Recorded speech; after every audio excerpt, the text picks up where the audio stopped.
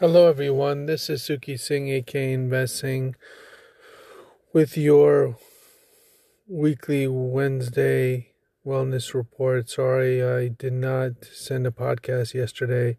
I was busy doing other things. Sorry about that.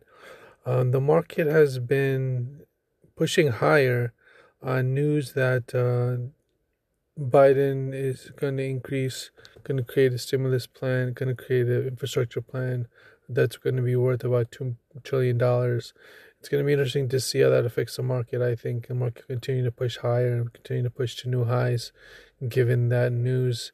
And the market, as I'm speaking, is about over the S&P 500, and the ES is over 4,000 as I'm recording this. So that's the main takeaway there, is the market continue to push higher. Again, I'm still cautious because I'm still riding the wave, though. But I'm so cautious in the back of my head. I'm still riding the long bullish wave. So we'll have to see what happens with the market. So with that said, that is your weekly wellness report. And stay tuned for Coach Colette, where she's going to give us a great wellness tip. Have a great week. Bye. Hi, this is Coach Colette, host of the Start Within podcast, and this is your Wellness Wednesdays Minute.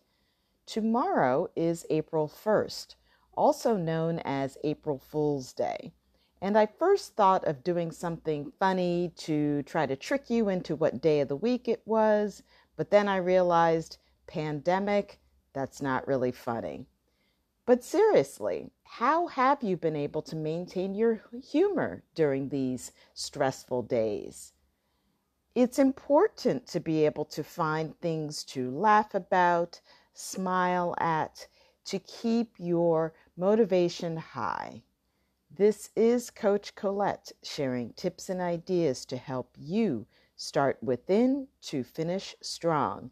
Here's hoping you find something funny today.